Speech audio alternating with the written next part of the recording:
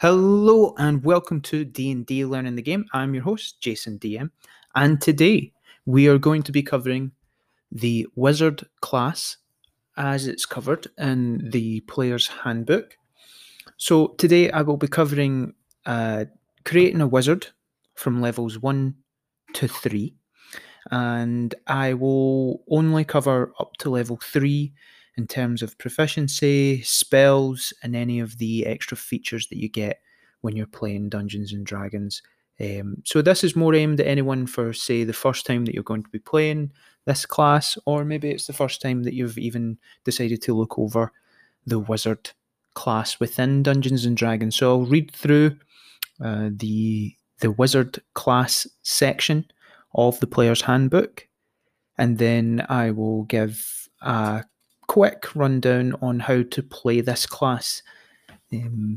So say if you listen to this episode before you play your first ever wizard game, it's just there as a kind of more of a tutorial and a bit of an idea sharing podcast. So today we are opening at page 112 of the Player's Handbook, and it starts Wizard. Clad in the silver robes that denote her station, an elf closes her eyes to shut out the distractions of the battlefield and begins her quiet chant. Fingers weaving in front of her, she completes her spell and launches a tiny bead of fire towards the enemy ranks, where it erupts into a conflagration that engulfs the soldiers. Checking and rechecking his work, a human scribes an intricate magic circle in chalk on the bare stone floor, then sprinkles powdered iron along every line and graceful curve. When the circle is complete, he drones a long incantation. A hole opens up in space inside the circle, bringing a whiff of brimstone from the otherworldly plane beyond. Crouching on the floor in a dungeon intersection, a gnome tosses a handful of small bones inscribed with mystic symbols, muttering a few words of power over them. Closing his eyes to see the visions more clearly, he nods slowly, then opens his eyes and points down the passage to his left. Wizards are supreme magic users, defined and united as a class by the spells they cast. Drawing on the subtle weave of magic that permeates the cosmos, wizards cast spells of explosive fire, arcing lighting, subtle deception, and brute force mind control. Their magic conjures monsters from other planes of existence, glimpses the future, or turns slain foes into zombies. Their mightiest spells change one substance into another, call meteors down from the sky, or open portals to other worlds. Scholars of the arcane, wild, enigmatic, varied in form and function, the power of magic draws students who seek to master its mysteries.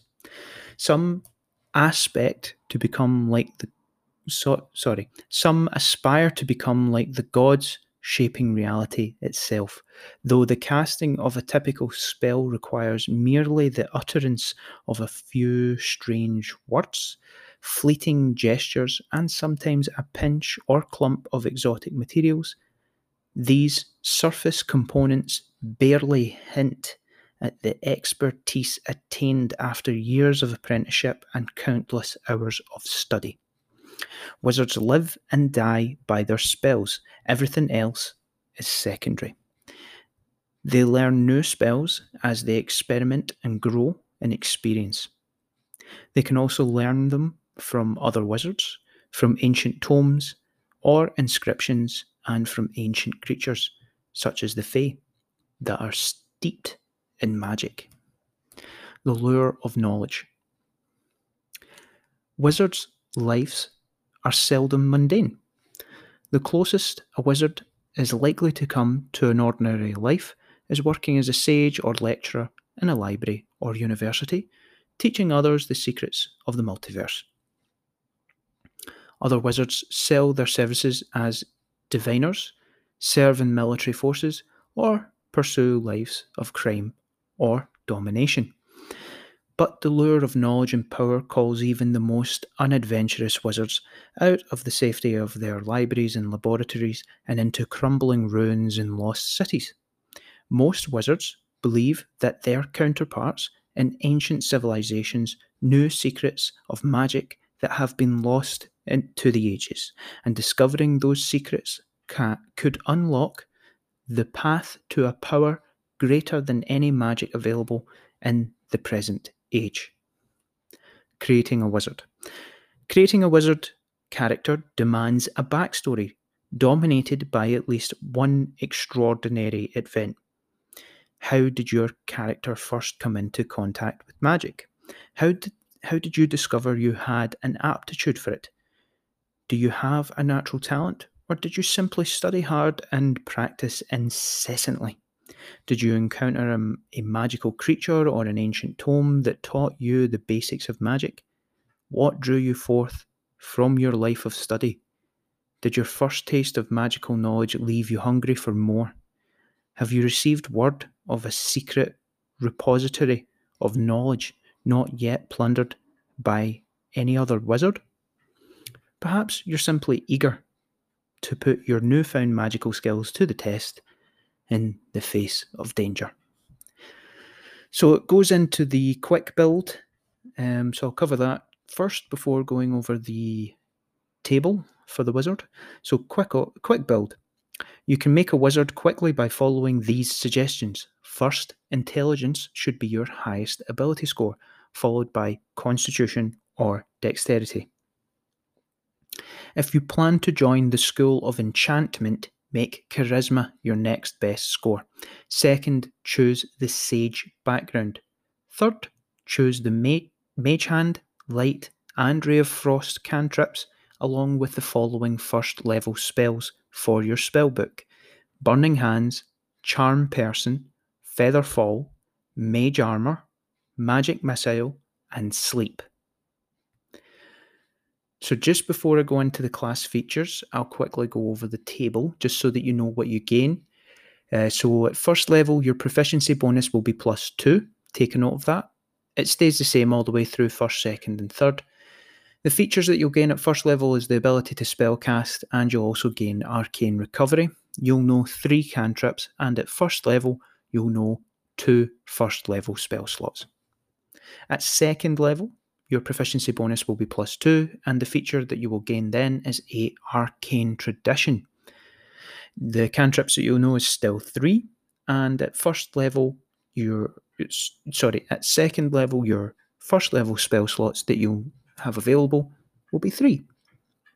And then at third level, your proficiency bonus stays at +2. You don't gain any features. Cantrips that you'll know, still 3. First level spell slots you'll have available are 4, and you'll now have 2 spell slots available at second level that you can cast. So, class features. As a wizard, you gain the following class features. Hit points. Your hit dice is 1d6 per wizard level. So at first level, that will be 6 plus your constitution modifier.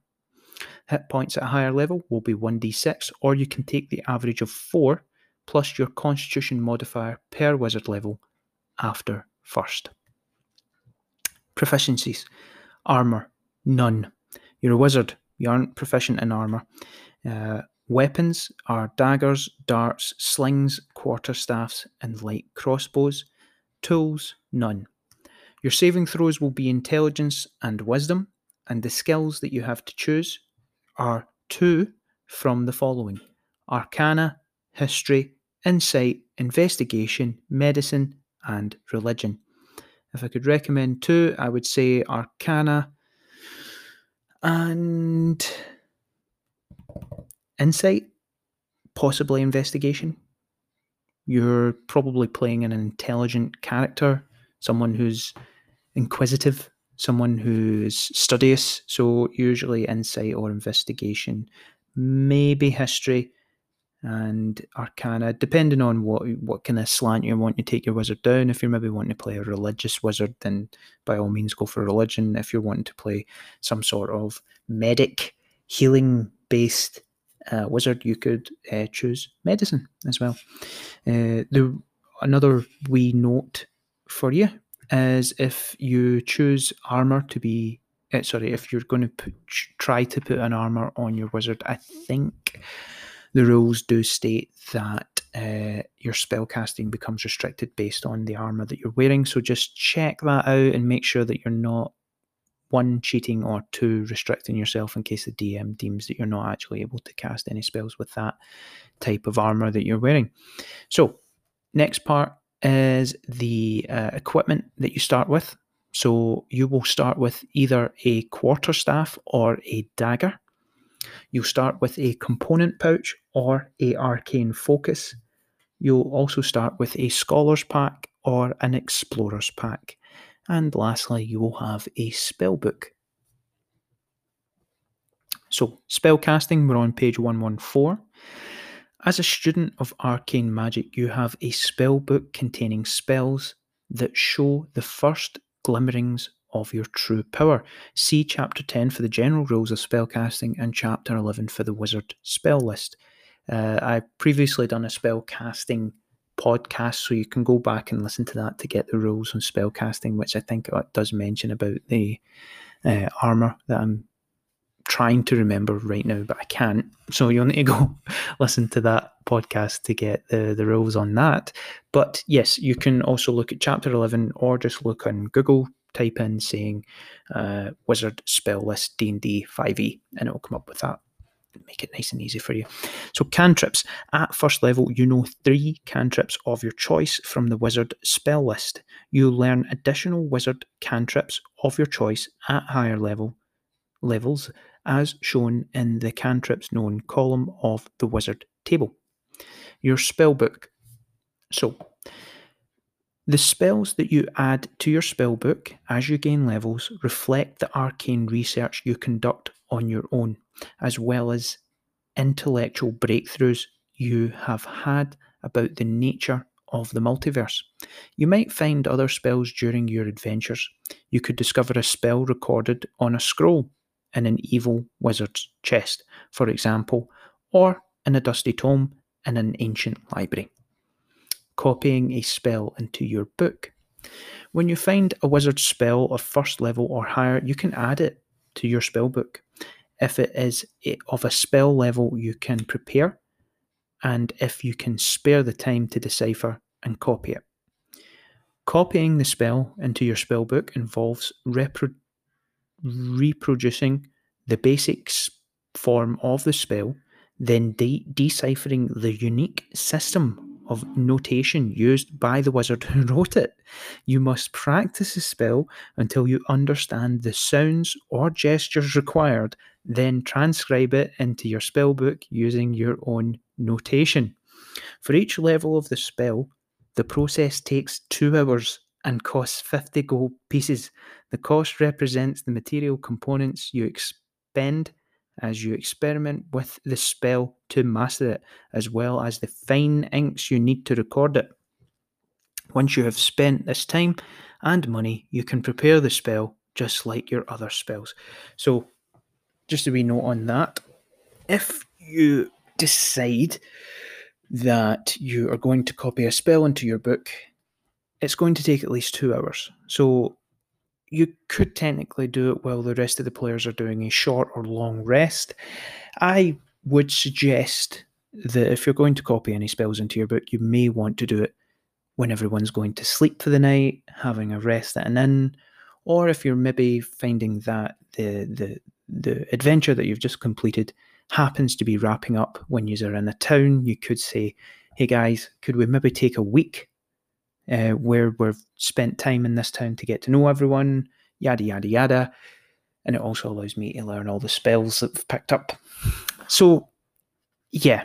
And it also makes sense that the costs of the 50 gold pieces will go towards experimenting with it and using the fine inks. which are all things that you would find in any village, town, city that you'll come across. So the next part it mentions is replacing the book. You can copy a spell from your own spellbook into another book. For example, if you want to make a backup copy of your spellbook, this is just like copying a new spell into your spellbook, but faster and easier. Since you understand your own notation and already know how to cast the spell, you need to spend only 1 hour and 10 gold pieces for each level of the copied spell. If you lose your spellbook, you can use the same procedure to transcribe the spells that you have prepared into a new spellbook. Filling out the remainder of your spellbook requires you to find new spells to do so, as normal. For this reason, many wizards keep backup spellbooks in a safe place. Always worth noting, and the book is basically telling you there, make a backup replacement of your spellbook, because if you lose that, you are done. The book's appearance. Your spellbook is a unique compilation of spells with its own decorative flourishes and margin notes. It might be a plain, functional leather volume that you received as a gift from your master, a finely bound, gilt-edged tome you found in an ancient library, or even a loose collection of notes scrounged together after you lost your previous spellbook in a mishap. So, spellbook. Let's actually cover it now that we've talked about it for the last 2 minutes. At first level, you have a spellbook containing 6 first-level wizard spells of your choice. Your spellbook is the repository of the wizard spells you know, except your cantrips, which are fixed in your mind. So, preparing and casting spells. The wizard table shows how many spell slots you have to cast your spells of first level or higher. To cast one of these spells, you must expend a slot of the spell's level or higher. You regain all expended spell slots when you finish a long rest. You prepare the list of wizard spells that are available to you to cast. To do so, choose a number of wizard spells from your spellbook equal to your intelligence modifier plus your wizard level. This will be to a minimum of 1 spell. The spells must be of a level for which you have spell slots. For example, if you're a 3rd level wizard, you have 4 first level spell slots and 2 second level spell slots. With an intelligence of 16, your list of prepared spells can include 6 spells of 1st or 2nd level in any combination chosen from your spellbook. So if you prepare a 1st level spell, Magic Missile, you can cast it using a 1st level or even a 2nd level slot. Casting the spell doesn't remove it from your list of prepared spells. You can change your list of prepared spells when you finish a long rest. Preparing a new list of wizard spells requires time spent studying your spellbook and memorizing the incantations and gestures you must make to cast the spell. This will be at least 1 minute per spell level for each spell on your list. So, spell casting ability. Intelligence is your spell casting ability for your wizard spells, since you learn your spells through dedicated study and memorization. You use your intelligence whenever a spell refers to your spell casting ability. In addition, you use your intelligence modifier when setting the saving throw DC difficulty check for a wizard spell you cast and when making an attack roll with one. So your spell save difficulty check is equal to 8 plus your proficiency bonus, which is +2, plus your intelligence modifier. So that'll be 10 plus whatever your intelligence modifier is, and then your spell attack modifier is 2 plus your intelligence modifier. Please take a note of that on your spell casting sheets because you will need that information at some point. Even if you just put it at the top, there should be, if you're using the conventional sheets off of the D&D Beyond website, there should be a box at the top of the spell casting lists or your spell lists for you to take a wee note of those numbers. So, ritual casting. You can cast a wizard spell as a ritual. if that spell has the ritual tag and you have the spell in your spellbook. You don't need to have the spell prepared. Spellcasting focus. You can use an arcane focus, see chapter 5 for equipment, as a spellcasting focus for your wizard spells. Learning spells of first level or higher. So each time you gain a wizard level, you can add 2 wizard spells of your choice to your spellbook for free. Each of these spells must be of a level for which you have spell slots as shown on the wizard table. On your adventures, you might find other spells that you can add to your spellbook. See your spellbook sidebar. We've already talked about that, and that's really it for in terms of what you might be able to learn as you go through the world of D&D. Arcane recovery. So you've learned to regain some of your magical energy by studying your spellbook. Once per day, when you finish a short rest, you can choose expended spell slots to recover. The spell slots can have a combined level that is equal to or less than half your wizard level, rounded up, and none of those slots can be 6th level or higher. For example, if you're a 4th level wizard, you can recover up to 2 levels worth of spell slots. You can recover either a 2nd level spell slot or 2 1st level spell slots. So that's only when you finish a short rest. Arcane tradition. When you reach 2nd level, you choose an arcane tradition, shaping your practice of magic through one of 8 skills: abjuration, conjuration, divination, enchantment, evocation, illusion, necromancy, and transmutation, all detailed at the end of the class description. Your choice grants you features at 2nd level, and then again it's 6th, 10th, and 14th. So ability score improvements only come at 4th level, and now we can skip the rest of all the writing down to arcane traditions. So, arcane traditions. The study of wizardry is ancient, stretching back to the earliest mortal discoveries of magic. It is firmly established in the worlds of D&D, with various traditions dedicated to its complex study. The most common arcane traditions in the multiverse revolve around the schools of magic. Wizards through the ages have catalogued thousands of spells, grouping them into 8 categories called schools, as described in Chapter 10. In some places, these traditions are literally schools. A wizard might study at the school of illusion, while another studies across town at the School of Enchantment. In other institutions, the schools are more like academic departments, with rival faculties competing for students and funding. Even wizards who train apprentices in the solitude of their own towers use the divisions of magic into schools as a learning device, since the spells of each school require mastery of different techniques. So, the School of Abjuration. The School of Abjuration emphasizes magic that blocks, banishes, or protects.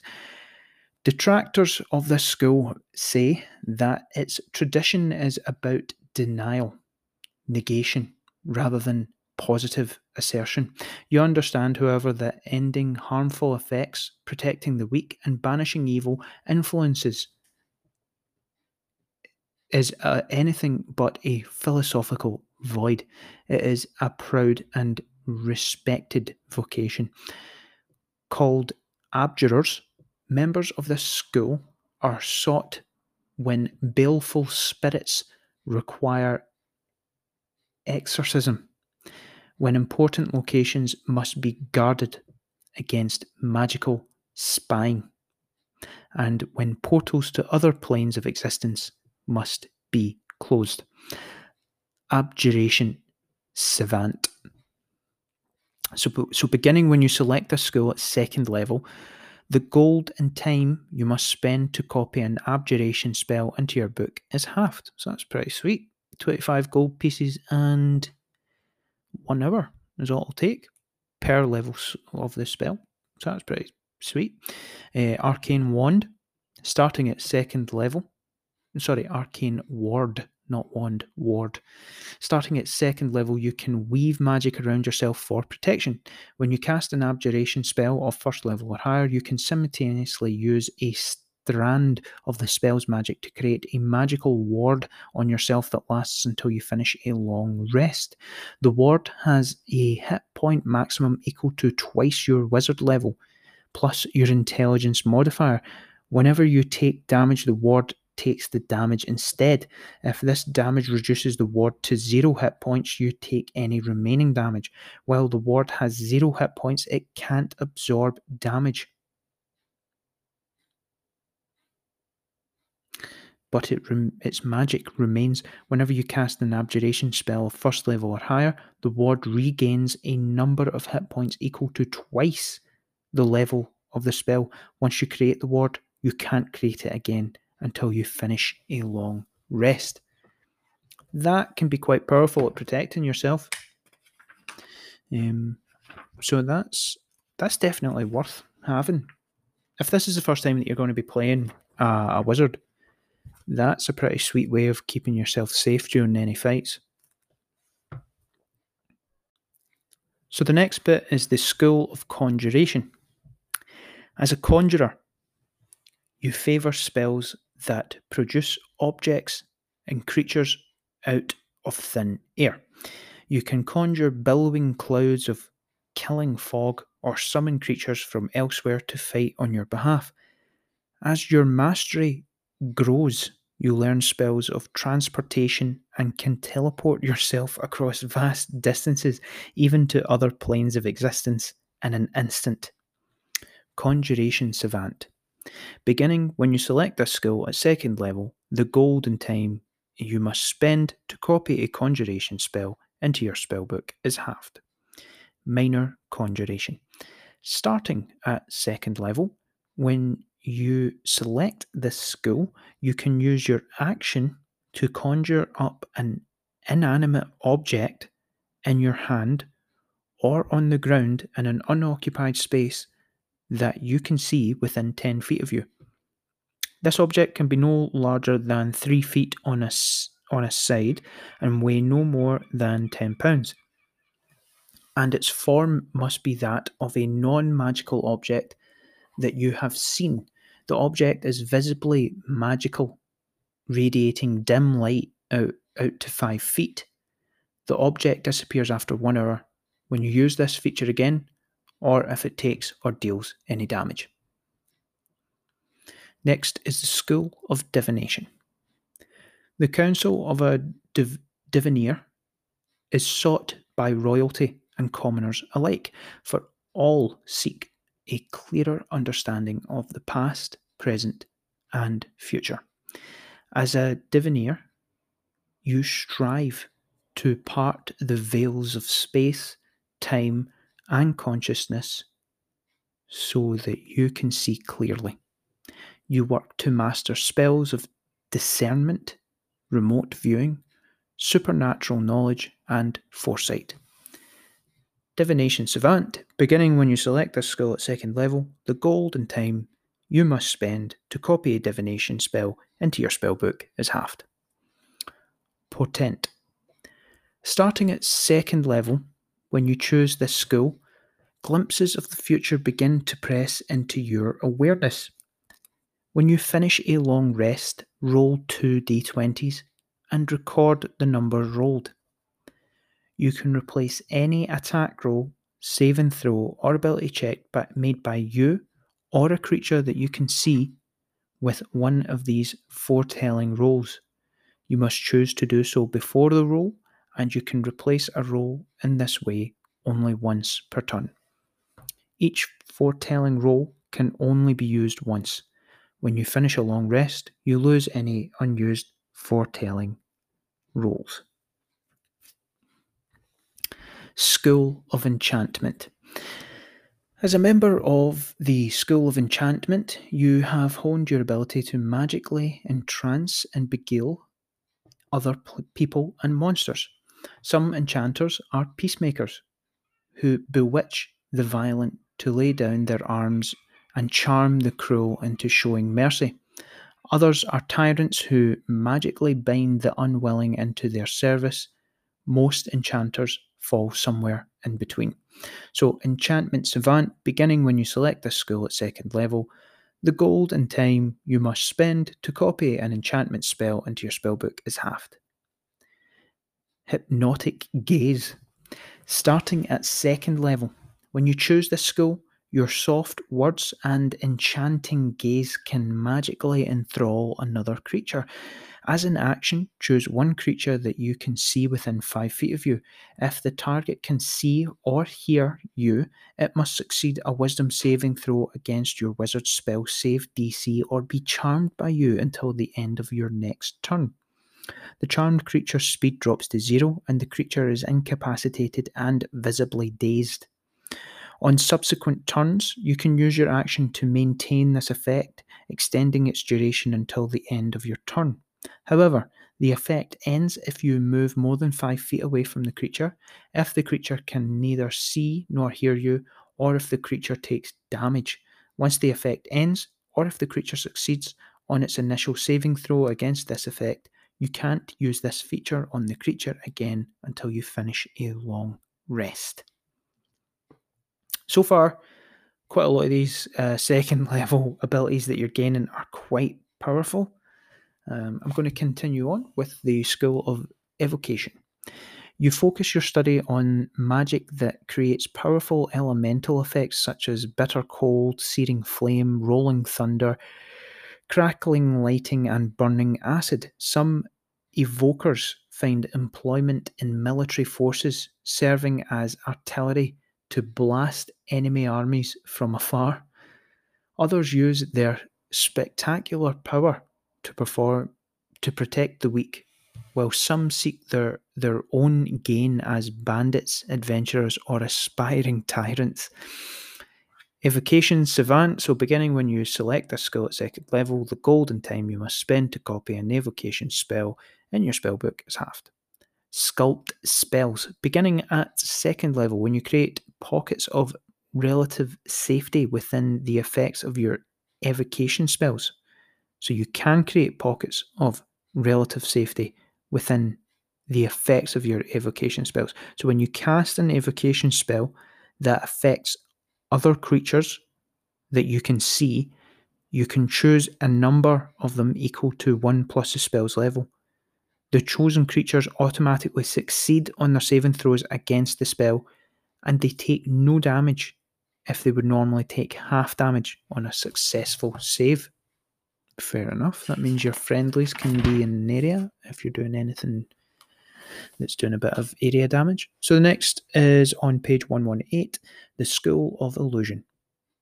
You focus your studies on magic that dazzles the senses, befuddles the mind, and tricks even the wisest folk. Your magic is subtle, but the illusions crafted by your keen mind make the impossible seem real. Some illusionists, including many gnome wizards, are benign tricksters who use their spells to entertain. Others are more sinister masters of deception, using their illusions to frighten and fool others for their own personal gain. So you become an illusion savant beginning when you select a skill at second level. The golden time you must spend to copy an illusion spell into your spellbook is halved. Improved Minor Illusion. When you choose this skill at second level, you learn the Minor Illusion cantrip. If you already know this cantrip, you learn a different wizard cantrip of your choice. The cantrip doesn't count against your number of cantrips known. When you cast Minor Illusion, you can create both a sound and an image with a single casting of the spell. Next is the School of Necromancy. The School of Necromancy explores the cosmic forces of life, death, and undeath. As you focus your studies in this tradition, you learn to manipulate the energy that animates all living things. As you progress, you learn to sap the life force from a creature as your magic destroys its body, transforming that vital energy into magical power you can manipulate. Most people see necromancers as menacing or even villainous due to the close association with death. Not all necromancers are evil, but the forces they manipulate are considered taboo by many societies. So if you're a Necromancy Savant, beginning when you select this skill at 2nd level, the gold and time you must spend to copy a Necromancy spell in your spellbook is halved. Grim Harvest. At 2nd level, you gain the ability to reap life energy from creatures you kill with your spells. Once per turn, when you kill one or more creatures with a spell of 1st level or higher, you regain hit points equal to twice the spell's level or 3 times its level if the spell belongs to the School of Necromancy. You don't gain this benefit from killing constructs or undead, so basically it needs to be something that's alive by natural means. Also take a wee note there that it's saying that it's when you kill a creature with a spell of 1st level or higher, it's not saying through a cantrip. So I don't think you're actually able to gain any benefits from killing someone with a cantrip, but that might be wrong. Just check with your DM, see what they allow. But that's a little bit of a kind of something that I'm picking up even from just reading that there, and it'd be worth. I'd need to look up online actually to see whether or not a cantrip can gain anything from Grim Harvest. Check that on Google if you've got any concerns about that one. Next is the School of Transmutation. You're a student of spells that modify energy and matter.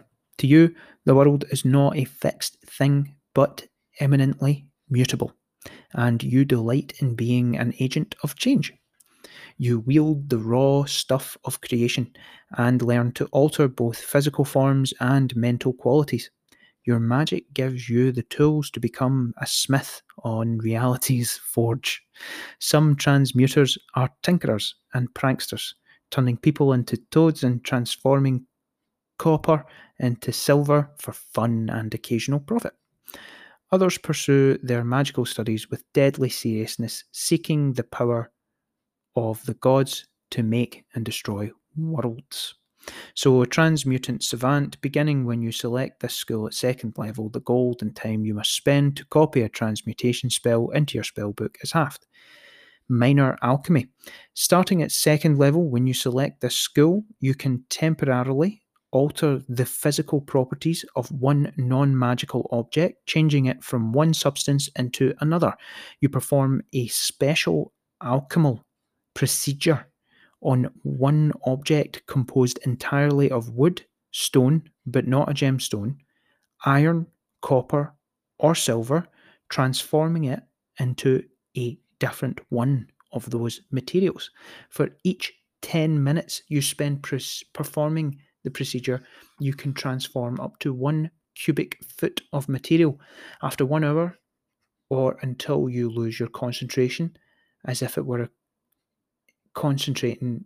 were concentrating on a spell, the material reverts to its original substance. So that's after 1 hour. Next is Shape Changer. Oh, wait, no. You gain that at 10th level as part of transmutation. And that's it. That is us read over the different skills and what you would gain at 2nd level,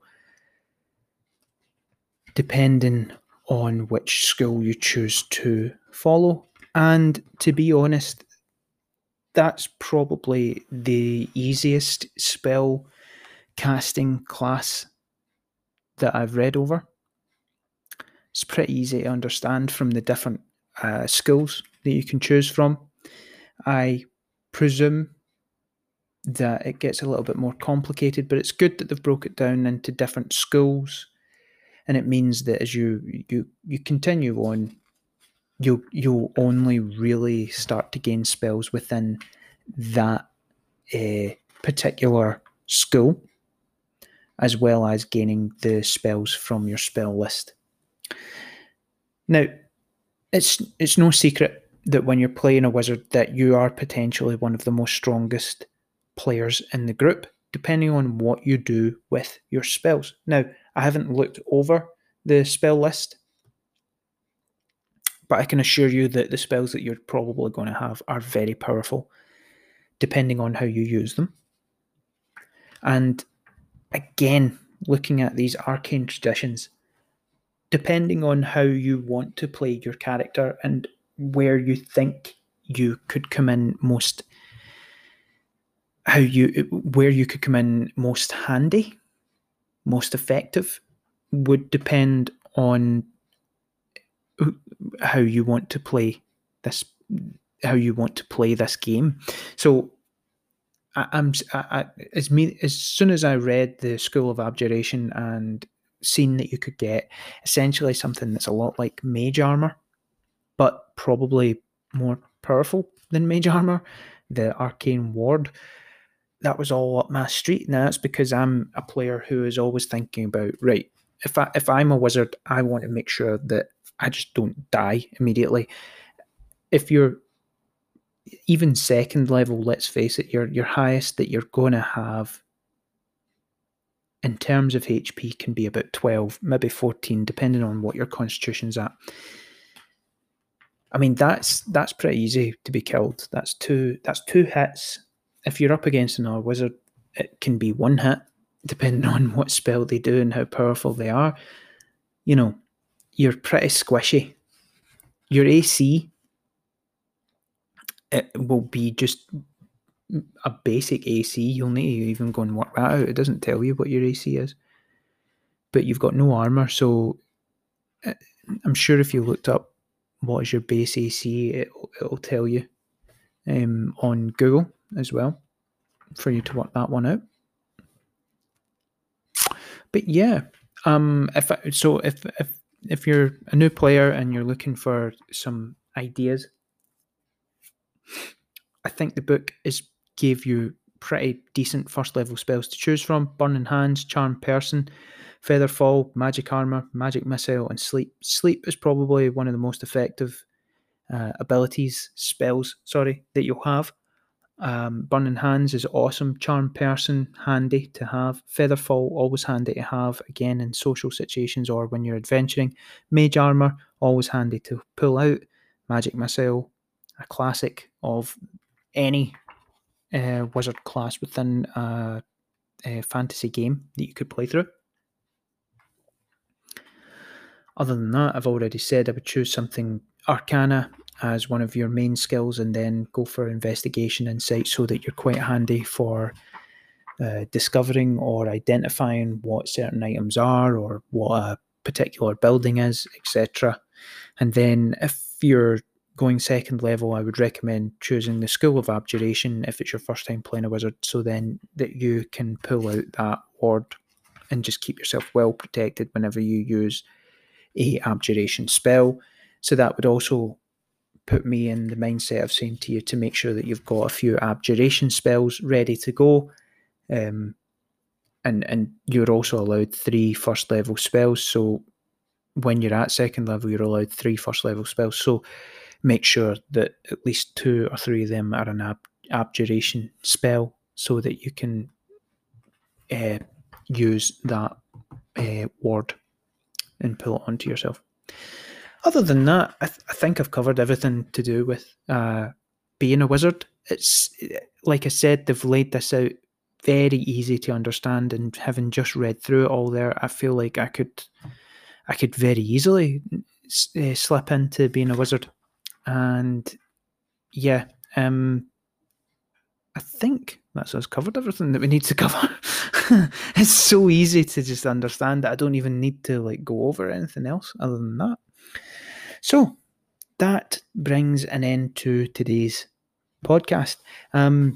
If you would like to show some support, you can follow me on Twitter. My podcast is at JasonDM14, as well as if you're wanting to give a donation towards some of the charity work that I'm doing, you can purchase my most recent adventure. It's on the DM's Guild.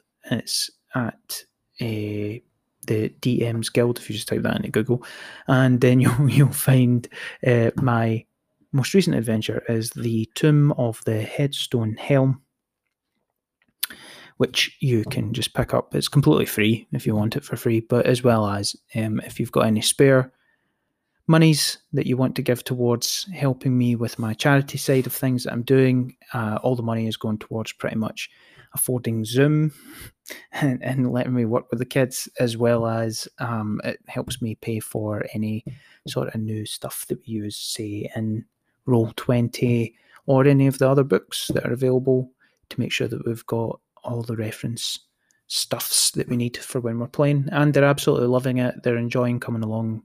We're playing every second week at the moment, whenever everyone's available, and we're having a great time. I think it's really fun. They're currently going through a tomb that is designed around actually, I don't want to say on here, just in case any of them listen to this podcast. Nah, if you do listen, turn off now. But if you don't, so the tomb is designed around the actual headstone in the adventure that I'm kind of using to gain some money at the moment. The headstone has the ability to control all stone round about when the person who has it is wearing it. So they have now created an entire dungeon, or an extension to the dungeon, which was originally there under the ground that they've been pulled down into, as well as there's a whole load of other social situations that are going on. So the old part of the dungeon is currently occupied by old elves who have sought refuge in there, but the players don't know why yet, as well as there also being a couple of lizard-like creatures that are just wandering about that the elves have requested the players go to and kill and get rid of. Now, the players were just quite quick at running in and going, yeah, let's kill them, but there's going to be more going on there.